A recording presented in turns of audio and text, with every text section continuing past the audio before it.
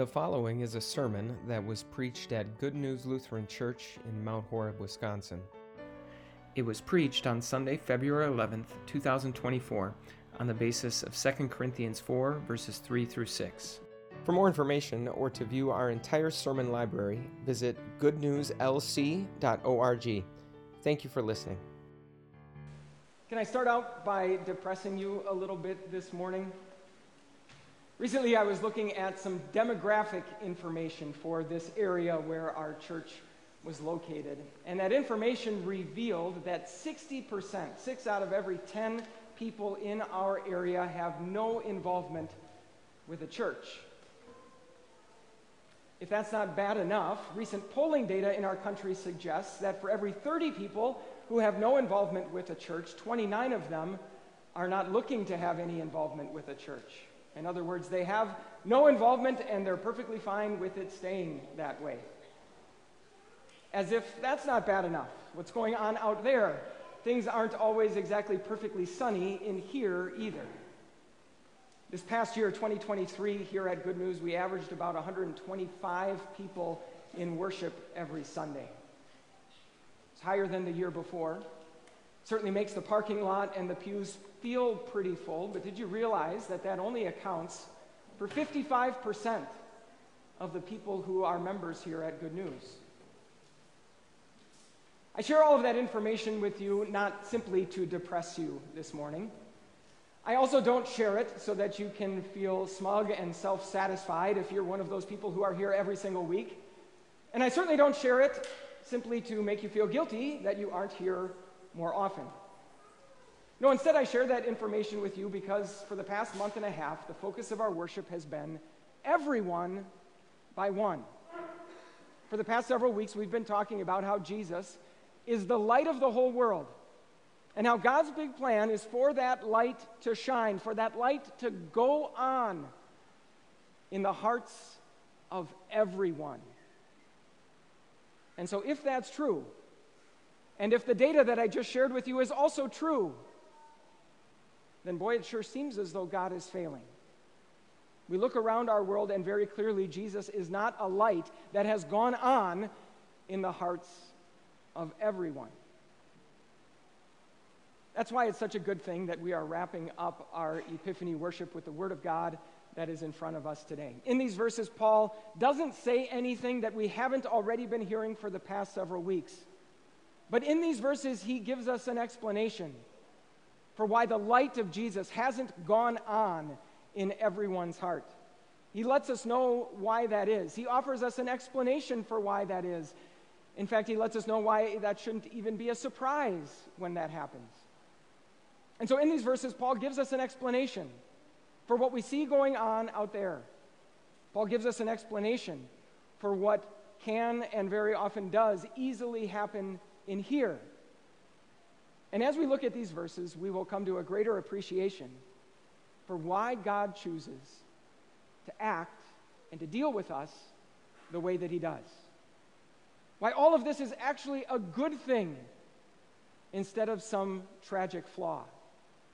Why far from it being a sign of God's failure, it's actually the secret to his success. So as we look at these verses from 2 Corinthians 4 this morning, we're going to see that the reason the light doesn't go on in everyone's heart is also the very reason why that light goes on in anyone's heart. So as I mentioned, Paul isn't really saying anything new in these verses. He tells us that God wants to reveal his glory to absolutely everyone. God wants to show everyone who he is and what he is like. And yet, rather than simply shining forth that glory in all of its unfiltered brilliance, God instead reveals his glory in Christ, in Jesus. We might say that God bottles up his glory in human form in Jesus.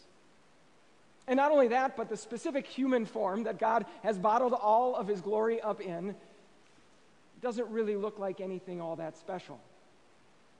Sure, at his transfiguration, Jesus sort of unleashed all of the glory that he possesses as true God. But what happened on transfiguration is much more the exception than the rule. In fact, the whole reason Jesus wanted his disciples to see his glory on that mountain was because they were getting ready to go to Jerusalem, where he was going to suffer and where he was going to die, where all of his glory appeared nowhere to be found. So God reveals his glory to us in Jesus. But not only that, by the time Paul wrote these words, Jesus wasn't around in visible form for people to look at him and interact with him. Instead, as Paul says, now Jesus is revealed to us through the gospel, through the message of everything that he did and everything that he said, through words, in other words. And then lastly, as Paul tells us, those words then, of course, have to be delivered by someone. And in our world, the gospel is not delivered by angels. There's not some cosmic megaphone up in the clouds that conveys God's words to us. Instead, those words of the gospel are delivered by ordinary and, yes, sinful people, just like the Apostle Paul. So each one of these links in the chain, you might say, is sort of like another click on the dimmer switch that God uses to take his glory and bring it dimmer and dimmer and dimmer. All the fullness of God's glory revealed in Jesus Christ. Jesus Christ revealed to us in the gospel. The gospel shared with us by average, ordinary people.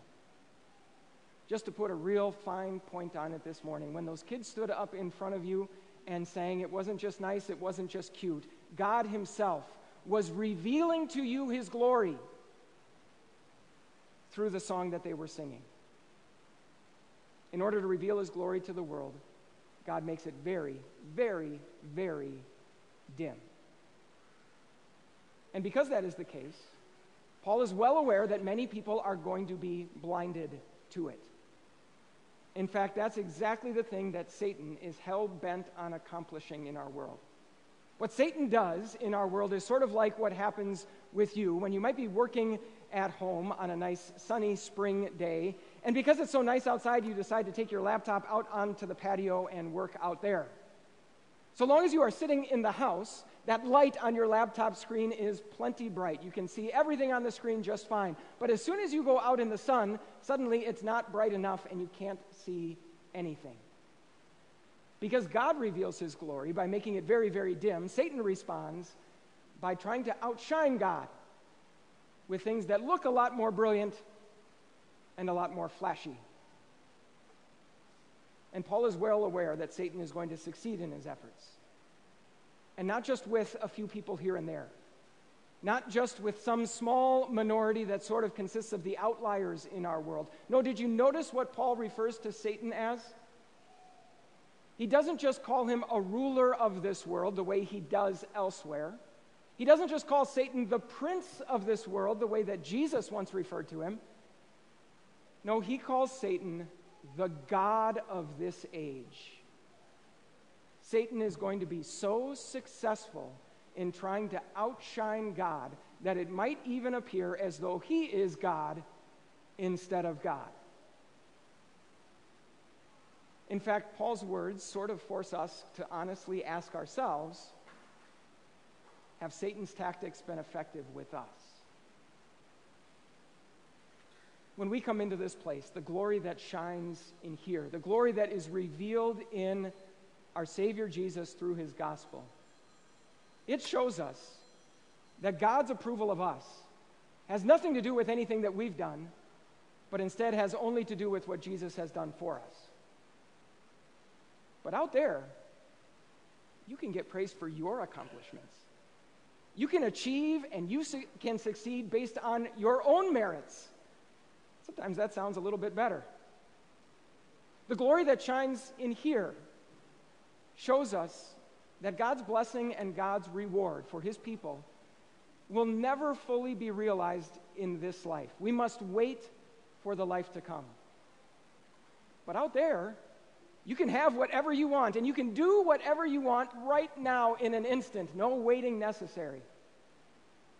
The glory that shines in here shows us a Savior who invites us to deny ourselves, to repent of our sins, and to acknowledge to him just how many times we have failed.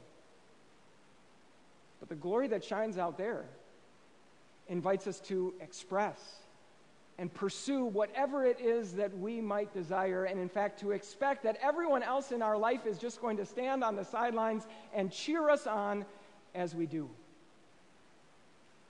The glory that shines in here is delivered not just through children. At least they're cute. Most of the time you're stuck with me and Vicar Borgwart. Most of the time you're stuck with the people who are sitting to your left and sitting to your right, speaking and singing the gospel to you. But out there, when something is important, it makes headlines. It generates buzz. It has celebrity endorsements. It has tickets that sell for thousands and thousands of dollars. It has halftime shows where Usher performs. It has luxury boxes where Taylor Swift is watching and cheering on the game. So has it worked? Whether it's coming here on Sunday morning or opening your Bible during the week, whether it's attending a Bible study or reading a devotion with your family, or doing your homework if you're one of our confirmation students in the room today. Where does the gospel rank? Do you see it for what it is? God himself revealing his glory to you? Or has the God of this age successfully blinded you to it? So we might wonder why God does this at all. I mean, if nothing else, transfiguration is proof that God can certainly outshine Satan if he really wants to. So if God doesn't have to dim down his glory, why does he? Well, that's the question that Paul answers right at the end of these verses. And yet, in order to understand his answer, we need to realize that he's really concluding an argument that he's been making for quite a long period of time. For the past several chapters, in fact, he has been comparing the way that God once revealed his glory back in the Old Testament to the way that God reveals his glory now. So back in the Old Testament, when all of God's people were gathered around Mount Sinai, it was Moses who got to go up on top of the mountain and see God's glory. As God shared with Moses all of the laws and all of the regulations, all of the ceremonies and all of the festivals that God wanted his people to follow, Moses then came down the mountain and relayed that message to the people. But when he did, because he had seen God's glory, that glory was being reflected on the face of Moses. Moses was literally beaming with God's glory as he shared with the people what God had said to him. And so do you know what happened? The people were terrified. They were scared to go anywhere near Moses. Moses pretty much had to force them to come and listen to the things that God had said. Well, now, among us, God wants to reveal an even greater glory than he revealed through Moses. Not the glory of his law, which can bring only guilt and only death, but instead the glory of his gospel, which brings salvation and life. And this isn't a glory that's just reflected on someone's face like it was with Moses. This is a glory that actually radiates from the face of Jesus. He is its source. Moses was sort of like the moon, but Jesus is the actual sun. And God wants to reveal this glory to us, not just in a way where we can sort of stand at a safe distance and maybe take a quick glance at it. No, he wants to shine this glory all the way down into the bottom of our hearts. He wants the glory of his gospel to light up our thoughts, our will, our every desire. And so if the much lesser glory made people terrified, then as God reveals this even greater glory, he needs to dim it way, way down. And thank goodness he does. It might sound really appealing that out there in the world, we get to get praised for our own accomplishments and succeed based on our own merits. But when there are times when we fail, when our behavior deserves condemnation instead of praise, when our behavior disgusts even ourselves, and it surely will, the glory that shines in here will show us a God who is always ready to forgive. It might sound nice that out there we can experience whatever pleasures and whatever thrills we want in an instant. But when those pleasures disappoint us, and when those thrills prove to be cheap, and they will, the glory that shines in here shows us that whether life is good or life is bad, our best days are always ahead of us.